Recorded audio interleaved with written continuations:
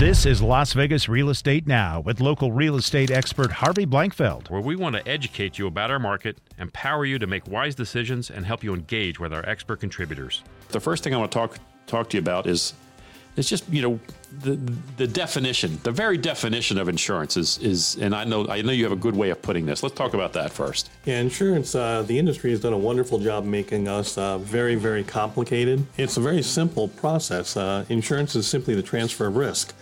So basically for your premium each year, each month, whatever it may be, the insurance company makes a promise to go ahead and compensate you or whomever you may injure based on the limits of liability that you have. But let's talk a little bit about homeowners policies, because everyone in real estate better have homeowners insurance. Yeah. I mean, you better have it. And if you have a mortgage, they're going to require you have it. And most of the time, they're going to pay for it out of your payment. That's correct. Okay. So first of all, is it required?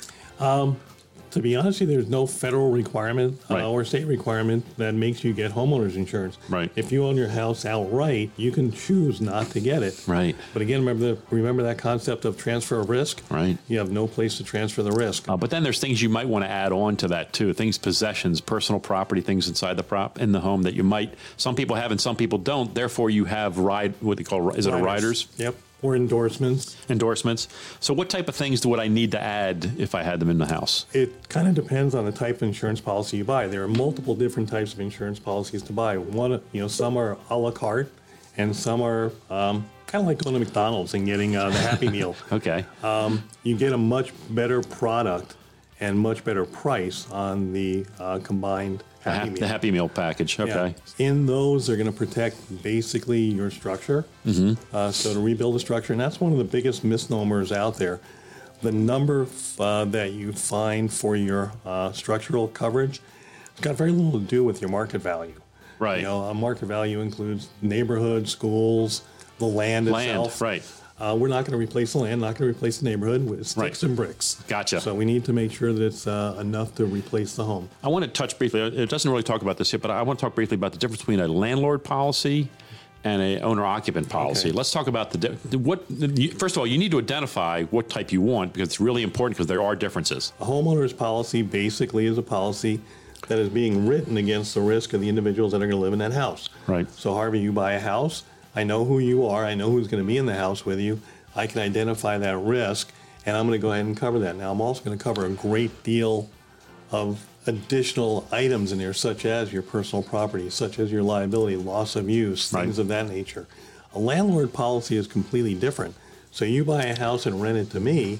As the insurance company, I'm selling the insurance to you, Harvey, but I have no say in who you rent it to. Right. So the coverage becomes much more limited. Right.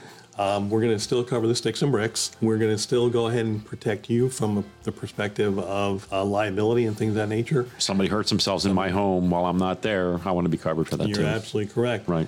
But as far as personal property is concerned, that's going to be something that's going to be extremely limited, although you can always endorse it and put more on there. Yeah, but you really want your tenant to do that and protect their own personal property with a renter's policy. Absolutely. Right. So they're going to have that. The other thing is, dollar for dollar, it's a lot more expensive. Is it? And the reason for it is exactly what I just said.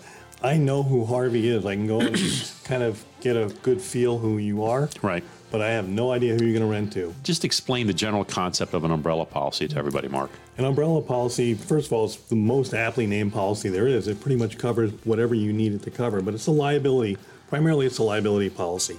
Most umbrella policies are going to cover the liability or extend liability over your auto policy and your home. Then if you have landlord policies, we can extend it over that. Motorcycles, things of that nature. But basically, it is a liability amount above and beyond your basic coverages. So let's say you have $250,000 in liability coverage on your auto or $500,000 on your home. You can buy $1 million policy, and once those underlying limits are used on up, you have an additional $1 million on top of it. And it's not very expensive to put on top of your regular policies. For most folks, if you have the right underlying limits, in our agency, if you have the right underlying limits, about $230 a year for $1 million, about 65 cents a day. Yeah, I think that's money well spent, just for peace of mind. You've been listening to Las Vegas Real Estate Now. If you ever have a question about real estate or any of the other topics we cover, just call me off air or text me at 702-203-1165. You can also check us out on the web at lvrealestateradio.com or on our handle on social media at LV Real Estate Radio. We'll meet you on the radio next Saturday at 11 a.m. right here on the new 101.5 FM, 720 a.m. KDON, the Talk of Las Vegas.